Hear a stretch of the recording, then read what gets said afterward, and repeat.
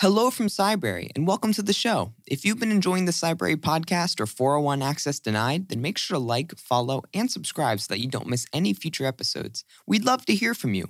Join the discussion by leaving us a comment or review on your platform of choice or emailing us at podcast@cybrary.it.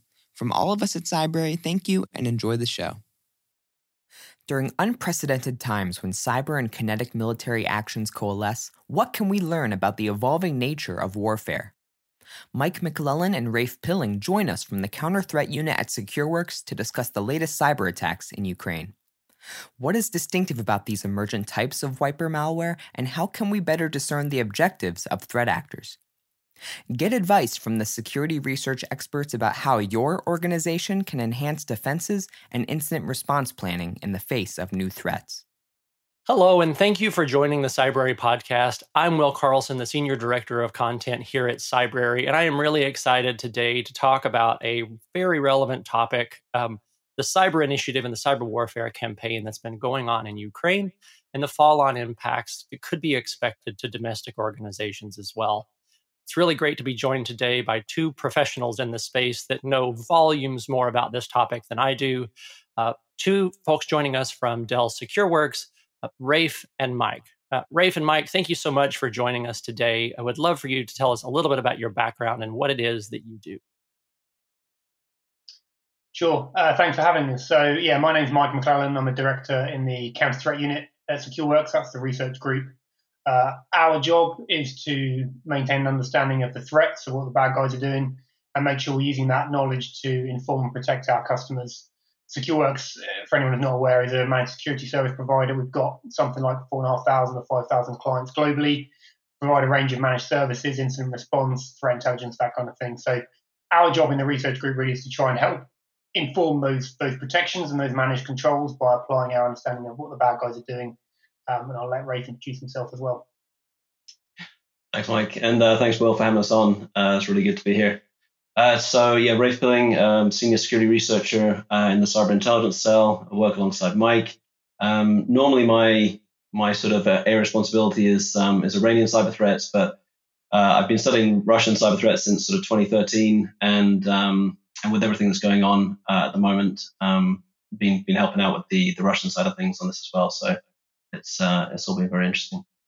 That's great. So I wonder if we can just kind of jump right in and talk a little bit about what's the timeline that we know and understand about the cyber warfare initiative that we've seen in Ukraine so far, and what components have we seen implemented in that total offensive from the start until today?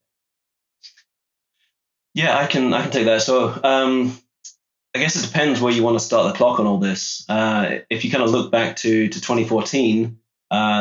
It feels like that was maybe the turning point from when things sort of really ratcheted up a notch in Ukraine in terms of some of the cyber attacks, cyber activity, a lot of stuff dating back to then in terms of cyber uppercut. We had the black energy attacks in 2014, and from then on it was a sort of a steady beat of cyber attacks, often involving things like black energy 2. We had attacks on the power grid in 2015. And again in 2016, as well as sort of the telebots attacks on the financial sector, and that sort of continued. Even with 2017, we had NotPetya, which everyone sort of found out about, usually through sort of unpleasant ways. Bringing us up to date, just in 2022, we had the first round of attacks in January with the sort of defacements and the Whispergate wiper attacks and some DDoS activity. And then more recently in February, just before, unfortunately, the eve of the invasion, the sort of DDoS defacements and hermetic wiper attacks. It's been really interesting for me to see the kind of the coalescing of both the cyber offensive and the kinetic offensive, and to really see them used in concert together. I wonder, have we observed this in the past? Is this unique for this particular engagement? To really see the kinetic and cyber warfare being used together in a concerted campaign? So, this is somewhat unique, obviously, given the scale of the invasion, the scale of what's going on there, the reaction from the rest of the world. As Rafe said, Russia has got a history of conducting these kinds of attacks against Ukraine, but not just against Ukraine. We've seen them used cyber capabilities against Georgia shortly prior to the incursion into Georgia, and I think it was 2008. And we've seen other kinds of things before. So it's rare in what we do to see cyber capability so closely coupled with military activity. But Russia has proved in the past that this is a tool it has for trying to conduct its sort of foreign policy objectives, its military objectives, and it will use cyber capabilities blended with more conventional military capabilities. So this is definitely an unusual situation, but not completely, rare, not completely something we haven't seen before.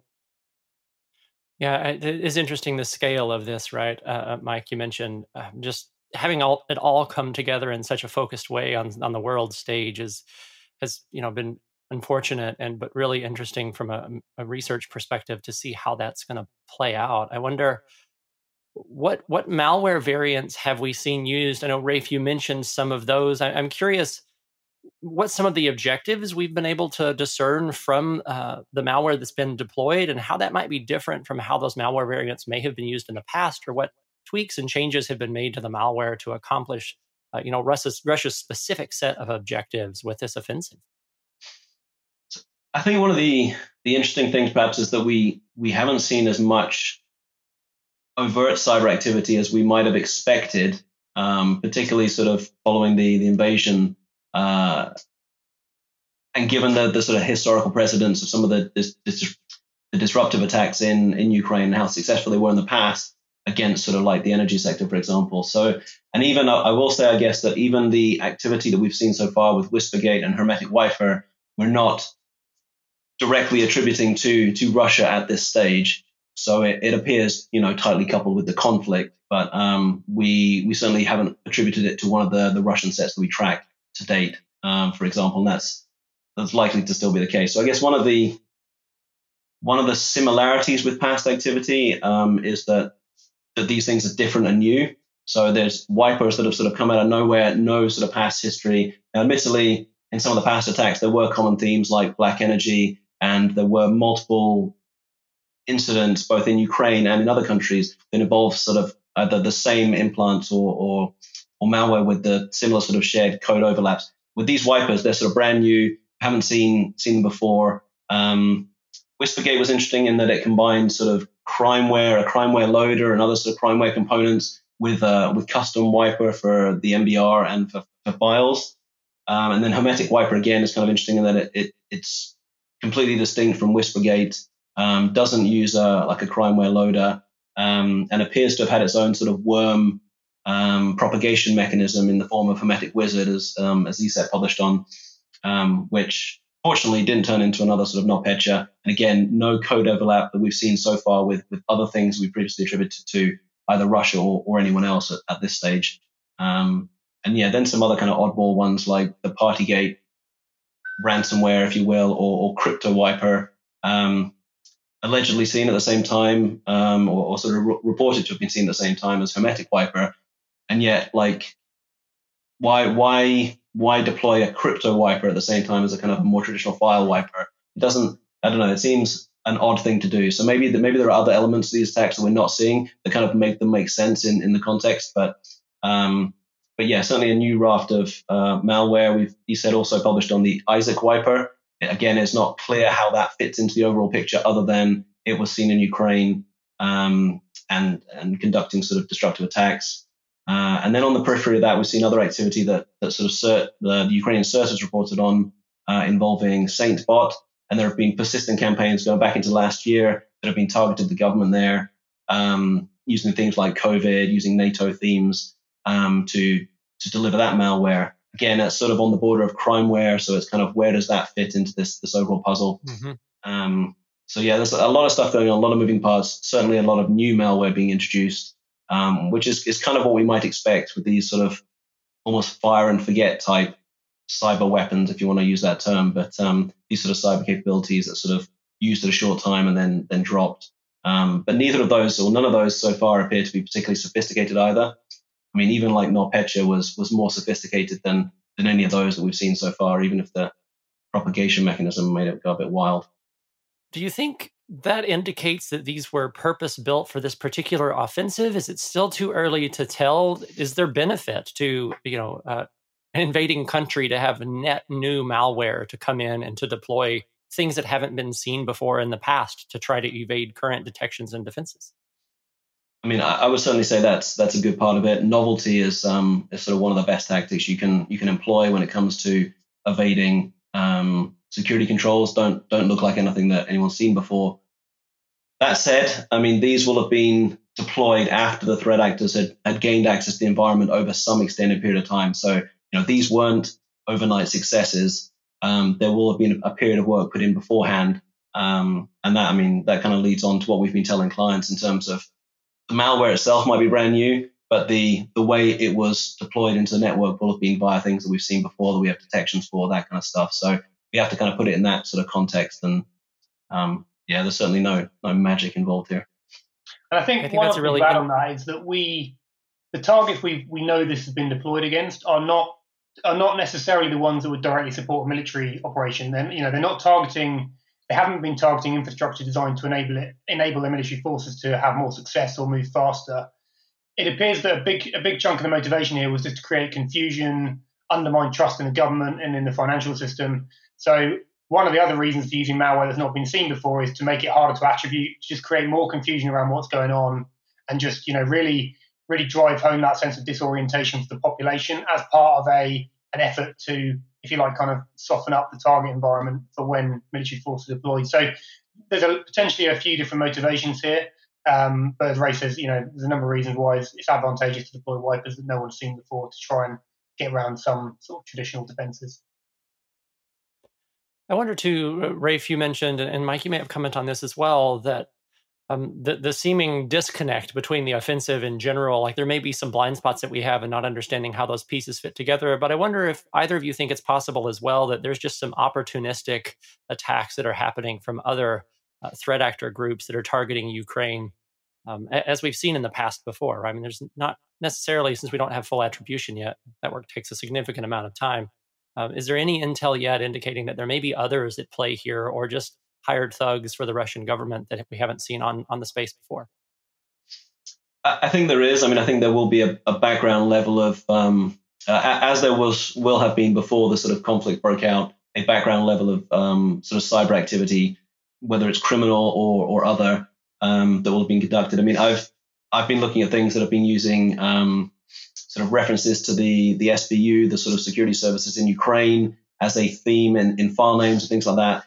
Is that just sort of run-of-the-mill crimeware, or is that part of some sort of more targeted operation that's using those themes and using crimeware as sort of more generic malware to hinder attribution? Is unclear. But there certainly will be other cyber activity going on. I mean, there have been reports, for example, in Ukraine of soldiers and civilians receiving SMS messages with sort of propaganda or sort of messages spreading fear and that kind of stuff. So that's another kind of aspect of whether you call it electronic warfare or sort of the cyber side of things, trying to influence and coerce the population and the military forces. So definitely will be other things going on. I think they've taken a back seat to, the sort of military offensive. Yeah, I think it'll be really interesting as time goes on and more research and analysis is done, just to see all of the different areas of impact. And I think there's a lot of resources focused on the more seemingly obvious things, but I imagine that we'll see more and more come to light in the periphery that have been happening and underway as well. Yeah, I mean, I was going to say, I think you're right. There's a significant fog of war around all this as well. It's very hard to get accurate reporting out about anything right now, particularly cyber attacks, which even in peacetime, take some time to become known about and for information to emerge. So I'm sure more will come out. I think Ray's absolutely right. I think the Kinetic campaign has sort of taken over and took over quite quickly from the sort of cyber component. But there may well be other things that have been happening that we're just not sighted on and will take some time to sort of crystallize after the event as people start to gather up some of those facts and make assessment around it.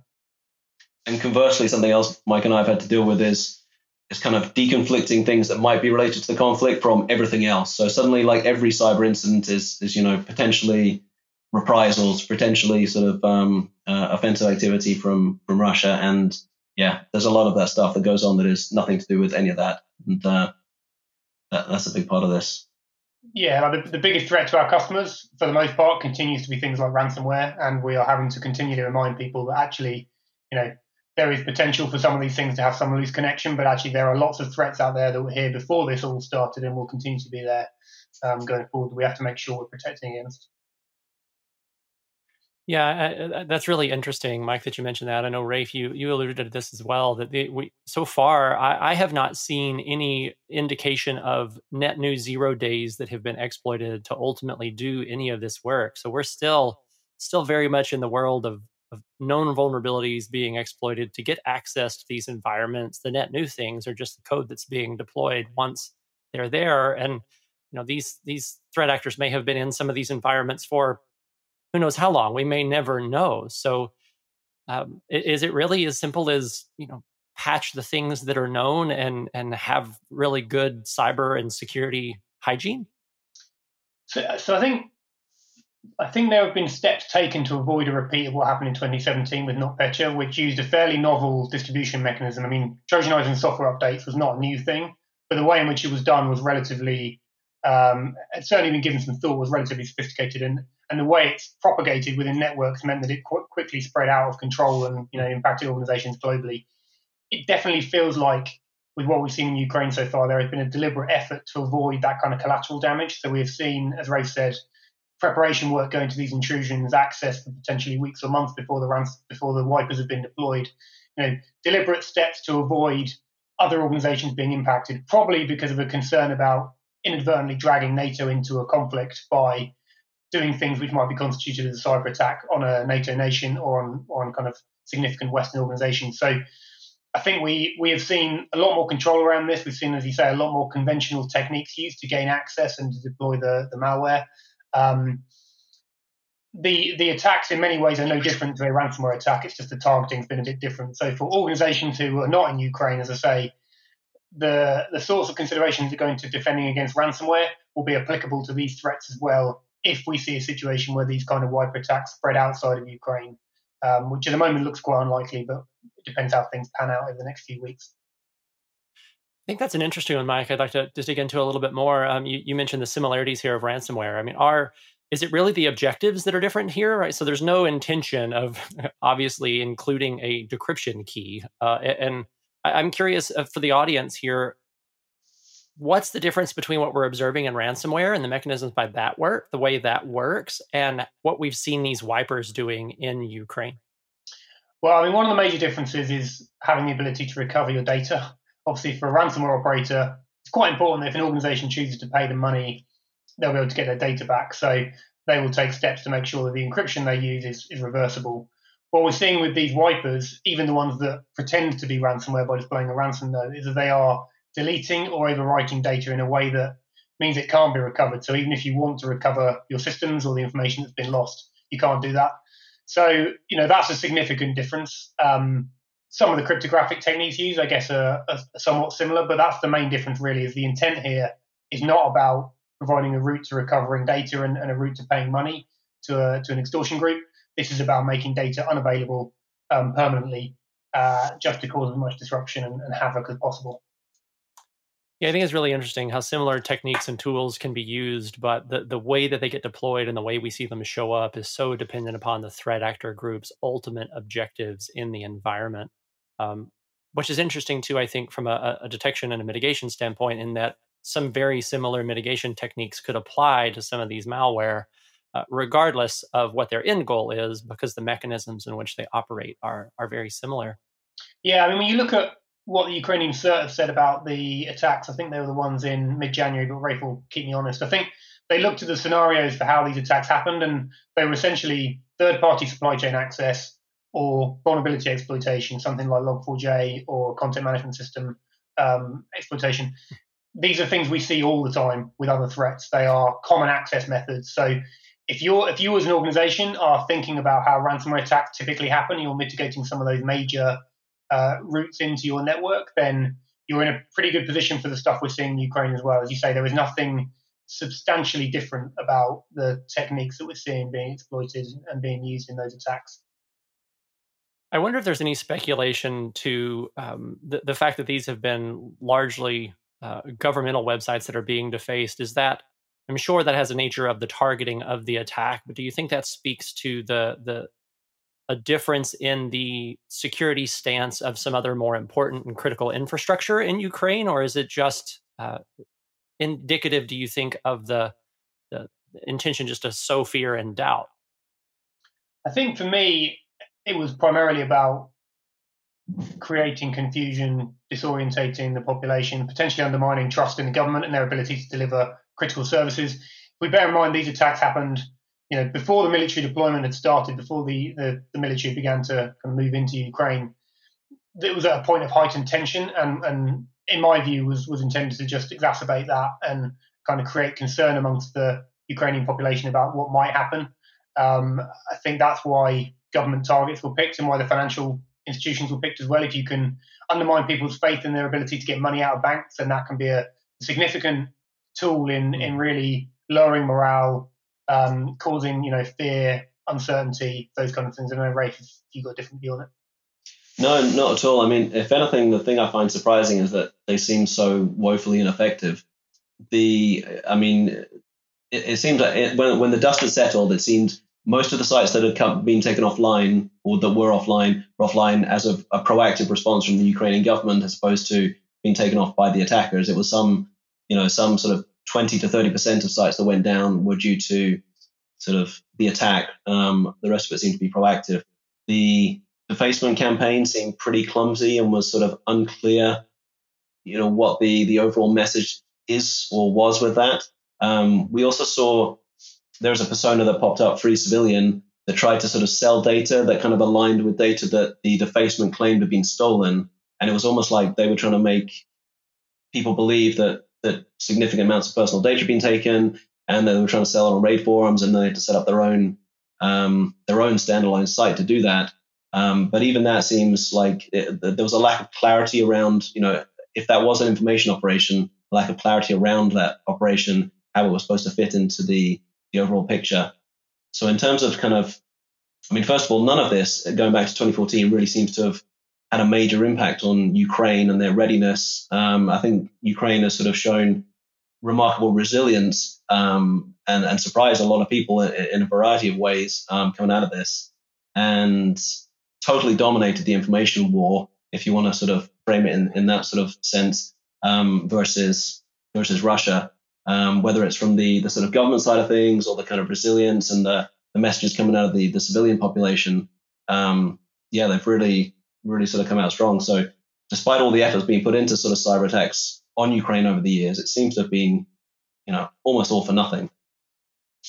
I think it's interesting too to talk about that some of the objectives that Russia has seemed to have in Ukraine could have in some ways been accomplished through a successful cyber warfare campaign. I'm thinking about the recent kinetic attack on the Ukrainian nuclear power plant. If you could get malware in that environment and hamper their ICS controls, you could just as effectively have crippled that power delivery system, which, if my last check, supplied something like 25% of the power to the country of Ukraine at large. You could have cut that off in a much less visible way with a whole lot less global insight into the tactic that you were deploying. But it seems that if Russia's had to resort to kinetic warfare that's really visible, that if they had any cyber warfare campaigns against critical infrastructure, that they may not have been successful.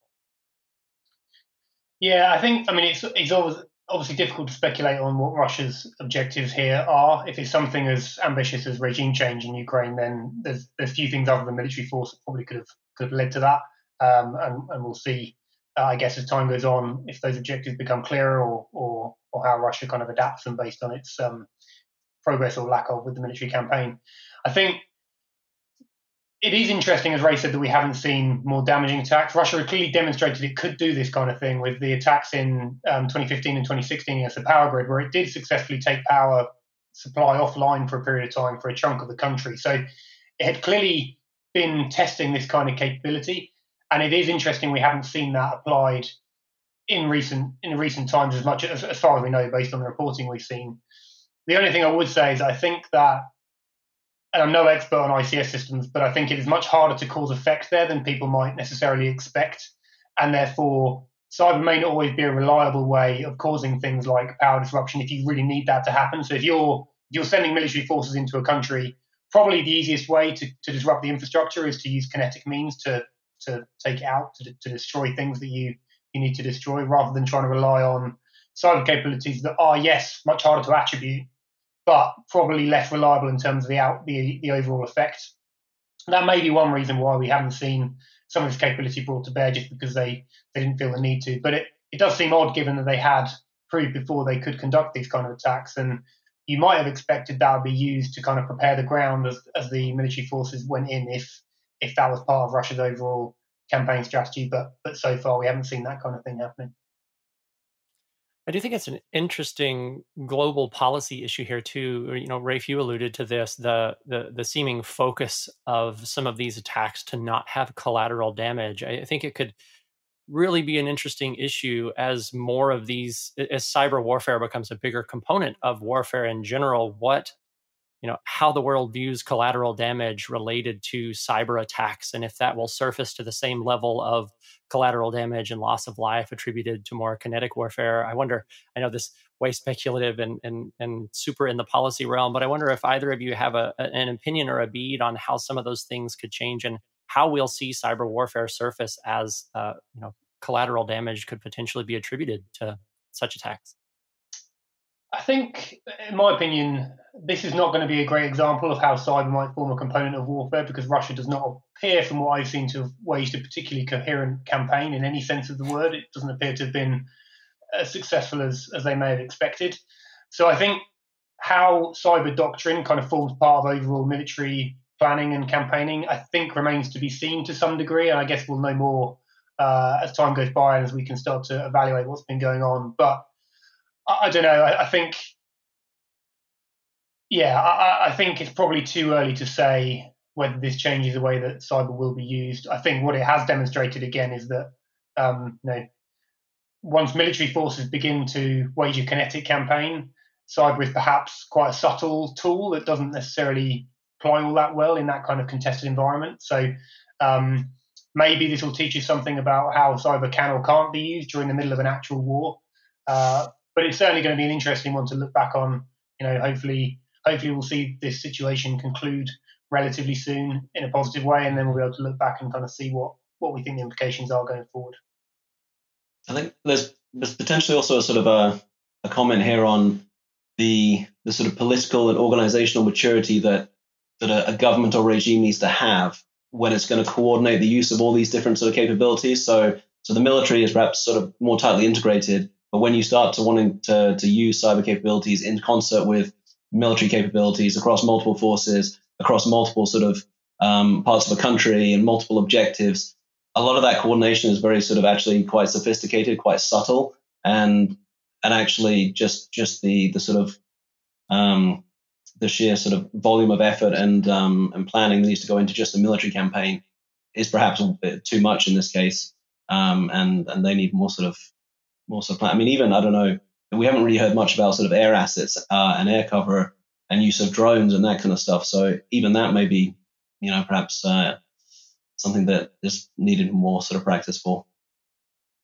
Do you think it's possible that speaks to Russia's liking to use, I'll use the word mercenary threat actor groups to help them accomplish their goals? The don't hack Russia, hack whoever else you want around the globe, just not us. I can't imagine how, Rafe, to your point, how hard it would be to coordinate this kind of an attack with a wholly owned unit doing that. But I wonder if this could be symptomatic of Russia's general approach to using whomever they can to perform some of these offensives. I mean, I certainly get the impression that that they are quite effective at certainly leveraging proxy groups in specific sort of planned operations against other targets, and can use that.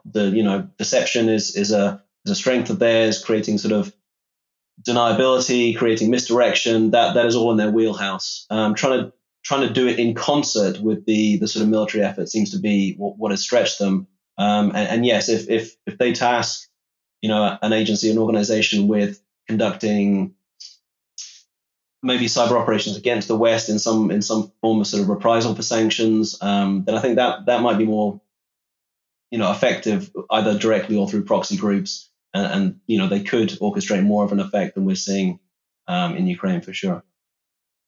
I think that's a great segue to kind of my next line of questioning here. And that's, I think it could be easy for domestic organizations to think that this doesn't necessarily apply to them. This isn't a concern that they should really have. These are targeted attacks very specifically to Ukrainian government websites and entities. So they don't need to be concerned. And I wonder, what advice you would have for those, and how do we tie this back to a real concern that domestic organizations should have from these attacks that are happening in Ukraine today? I think there's two things that really worry us at the moment. The first is that as economic sanctions and diplomatic measures begin to bite deeper and deeper in Russia, how unpredictable is Russia going to become in terms of how it uses some of its cyber capability? Clearly, President Putin will feel like he needs to get some kind of result in Ukraine that he can sell domestically. As he becomes more and more kind of boxed into a corner by some of the stuff that's going on and by some of the growing dissent in Russia, how's that going to impact on how Russia chooses to use its capabilities externally? So there is still a potential for that to become a real risk to Western organizations in a way that it hasn't been so far. The second area is that as we see more patriotic hackers or hacktivists begin to get involved on both sides of this conflict, so we've seen claims from a group calling itself Anonymous to be targeting Russian infrastructure. We've seen some ransomware groups come out and claim that they will act in support of Russia or the Russian population. We've got all these non-state actors who feel like they have a role in this conflict, and that is a second area of concern for us, because those kinds of attacks, as Rafe mentioned, can lead to reprisal attacks, can lead to less discriminate attacks against Western organizations because they are Western, and targeting some of the sort of major figureheads of US or European industry or whatever it may be, because they're symbolic of those countries or those regions. So we are concerned about the fact that cyber can be quite escalatory in nature. There's a very real chance that as we start to see these tit-for-tat attacks conducted by possibly state actors, but equally by non-state actors, we're going to see some Western companies kind of dragged into that. So it's definitely a situation that we're advising our customers to maintain a very close eye on and be thinking about in terms of how they are using their security controls to secure their networks. As I say, I think the primary types of threat we're worried about at the moment are denial of service attacks and ransomware or wiper type attacks. And there are things that organizations can obviously do to protect themselves against those. So we're really urging our customers to, dust off their business continuity planning and have a look at their resilience to things like a data deletion attack. Do they have the ability to recover if they have those kind of attacks? Look at their control frameworks around prevention, so patching, multi-factor authentication, that kind of thing, detection, and also critically their incident response planning and whether they have the tools and people in place to be able to respond if one of these things does happen. So even though we're not seeing a direct threat to a lot of our customers at the moment, we are obviously concerned that could change quite quickly, and now would be a very good time to look at that planning, look at those control frameworks, and make sure that organizations are protecting themselves from the most likely scenarios should this escalate, should the situation deteriorate further over the coming weeks. I wonder for you both, having mentioned that, we don't really know how long these threat actors have been sitting dormant, or, in some cases not so dormant, but they clearly already had access to these environments and these networks. We've had a number of high profile, really concerning breaches affecting domestic organizations. I'm thinking even as far back as still relatively recent, but the SolarWinds attack, definitely Log4j. I think those are ripe opportunities for some of these threat groups to already be inside domestic organizations, waiting for an opportunity or a need to deploy to accomplish some objective on goal. Do you think, is that a realistic concern that the cybersecurity group of professionals should have, that these people may be sitting and waiting for the opportunity? They may already be in your environments if you haven't been diligent in detecting and rooting them out. I think it depends on the organization, but I think to some extent, that would be true. And we, as network defenders and the cybersecurity professionals, we should always be concerned about the potential for someone to have gained access to our network, be in a position where they're going to be able to do some damage. What we're seeing in Ukraine is very specific to the geopolitical context, and there are organizations out there which are at constant risk from espionage actors, or even potentially from actors who are looking to pre-position for disruptive attacks. For a lot of organizations, that is arguably less of a concern, but they should be, equally or even more concerned about the cybercrime threat, about the threat of ransomware attacks, which may lie dormant for less time. They may be much more aggressive and much faster in how they execute their attacks, but they'll use some of the same techniques to gain initial access, to move laterally, escalate privileges, and all that kind of thing. So, as always with what we're seeing, for us, it's about taking out the lessons we can learn about how to best secure networks and how to best identify threats, applying that across customer environments and encouraging them to do the same, and just making sure that we're learning the lessons about how these attacks have happened to defend against other actors with different motivations, but who nevertheless try to use the same techniques to kind of achieve their objectives. Yeah, and I think there's also sort of a balance of some of these capabilities. So, I mean, you think about SolarWinds detected in 2020, but there was definitely a longer lead up to sort of testing that attack, and sort of positioning where they were, infecting all those organizations. I bet they wish they had that sort of capability right now to give them a few more options. You don't necessarily want to burn that, on a whim, because it takes a lot of time to sort of build up that access, much less time to sort of dismantle it, as we saw sort of after the fact. I mean, we do talk to organizations in the sort of critical national infrastructure space about the pre-positioning sort of threat, and that threat actors will want to have this sort of consistent access to their environments just so they have options. And a lot of this will be about creating options for policymakers in whether it's Russia or wherever else. And then the balance of, does the situation and the potential effect that we can have through this cyber capability warrant the sort of detection and likely dismantlement of that sort of capability. So a lot of those sort of thinking, I think, will be going on as well. Not saying that there is sort of another SolarWinds style operation going on right now, but we should always sort of be thinking about it. Yeah, no, absolutely. Mike, you've already mentioned some things, I think, but I wanted to at least circle back and provide the audience, what are some things that organizations can be doing today that are tangible to protect themselves as best possible against some of these potential fall-on attacks and the collateral attacks that could come after this offensive continues to wage on in response to either the sanctions or just threat actor groups being opportunistic? Or what are some things organizations can start doing today to make sure they are in the best possible security posture? Yeah, this is a question we've been getting a lot in the last couple of weeks, as you would expect from clients we're talking to and from other organizations that we're discussing this with. The advice we've been giving is right now, what we've been encouraging organizations to do as a minimum is, if you operate in Ukraine, take steps to segregate those networks, to potentially disconnect them if you can. I think at this point, that is a sort of a historic concern now, because a lot of those networks have already been shut down, or the people involved have had to be kind of repurposed to fight or whatever it may be. But we've been encouraging people to think about sort of trust within your network and making sure that you have segregated appropriately to mitigate some of these potential threats. The other immediate action we've been encouraging is to understand your attack surface. It's really hard to defend if you don't know what it is that you're trying to defend, and you don't know what your perimeter is or what your supply chain looks like. So have a look at your external perimeter, have a look at your supply chain and who has access to your network. Understand what controls you've got in place and what gaps you may have in terms of visibility.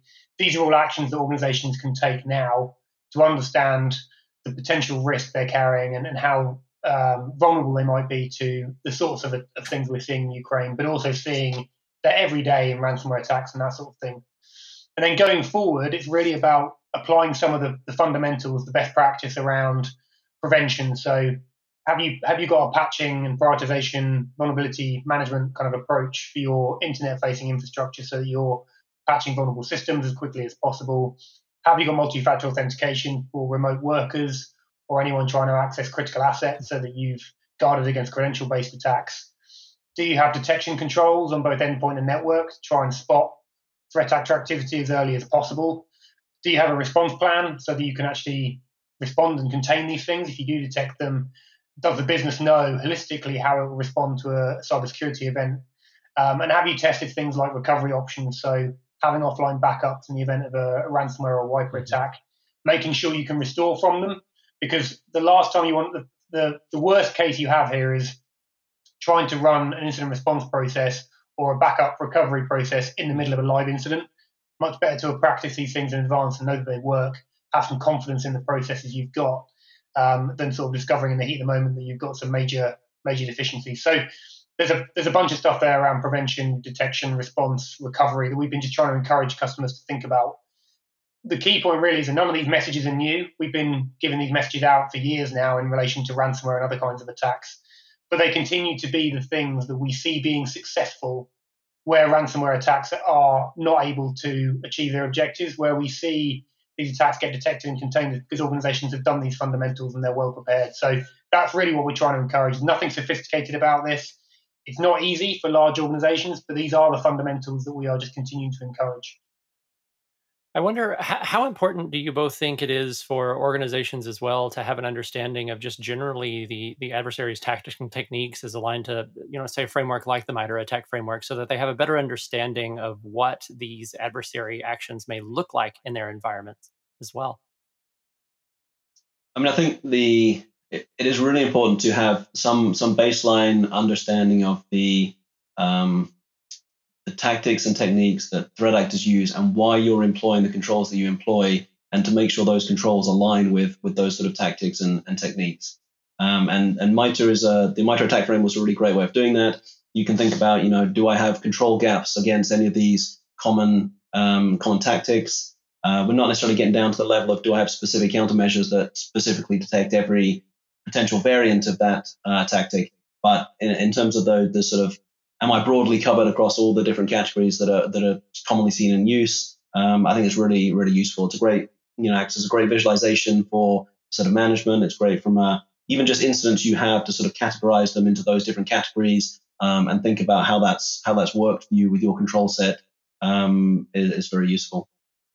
And I think, as well as the sort of technical side of it and the techniques that we see, the other useful thing about threat intelligence is understanding the intent behind some of this stuff, because it's important to know, do we think the attacks in Ukraine are specific to what's going on there? Do we think ransomware operators are targeting particular organizations, or are they opportunistic? Those kind of things are really important to understand, because when you're then looking at which threats you're trying to mitigate, it helps you understand, why am I doing that? Are they the right controls for the kinds of threats we as a business expect to face? And to your point earlier about pre-positioning and long-term kind of espionage campaigns, it depends whether you're going to be a potential target of those campaigns as to how you need to approach your security. For many organizations, it's about trying to make yourself a hard enough target that opportunistic threats like ransomware groups will go elsewhere, because actually you're too much of a nuisance for them to be worth the effort. They've got plenty of other organizations that are softer and they can gain access to. So it's really useful to understand your threat model. Who do you think you are at risk from? But also, what's the intent of some of these groups, and does that apply to me? Am I a potential target, and have I taken the right steps? And as we keep saying to everyone, pretty much any organization that makes money is at risk from ransomware groups. But as you start to move into some of the APT stuff, some of the espionage stuff, it becomes slightly less clear whether or not you're going to be, targeted by those groups, whether you need to worry about them from a sort of threat modeling perspective and in terms of the controls you've got deployed as well. No, absolutely. I think this has been a really great conversation to, bring to the audience an understanding of, what we know about what's been happening in Ukraine from a cyber perspective, why that may be, of a concern for a domestic organization, and what an attack plan could look like that could ultimately implement them. And then, thank you so much for helping us kind of wrap here with an understanding of what organizations can be doing today to make sure they're in the best possible security position that they can be in response to all of these things. I want to thank you both for your time today to come and speak with us about this really, really pressing topic and what that could mean for domestic organizations. Again, thank you both so much for the time. Rafe, Mike, it's been a pleasure. Thank you so much. Thanks, Will. Cybrary, the premier cybersecurity skill development platform, is empowering individuals and teams to secure the future of technology. See why 3 million people have already signed up when you visit www.cybrary.it.